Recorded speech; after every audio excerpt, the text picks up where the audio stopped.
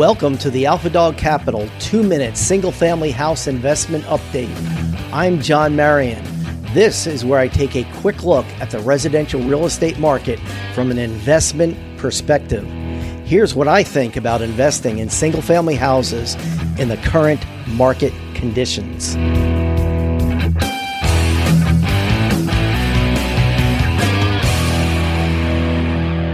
In my research this week, I uncovered the fact that 79% of homes were built 20 or more years ago.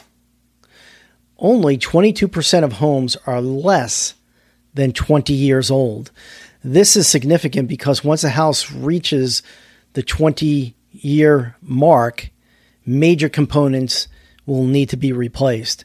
So right now is the time to purchase fixer-upper houses, add significant value by making repairs, then reselling for profit. And now, according to John Burns Real Estate Consulting, 25 million homes, more than 25 million homes, will reach prime remodel years by 2025. What this means for fixing and flipping single-family houses is that there will continue to be tremendous opportunity for the foreseeable future. Alpha Dog Capital has partnered with many investors over the years who have participated with us in profitable deals. Contact me to learn more.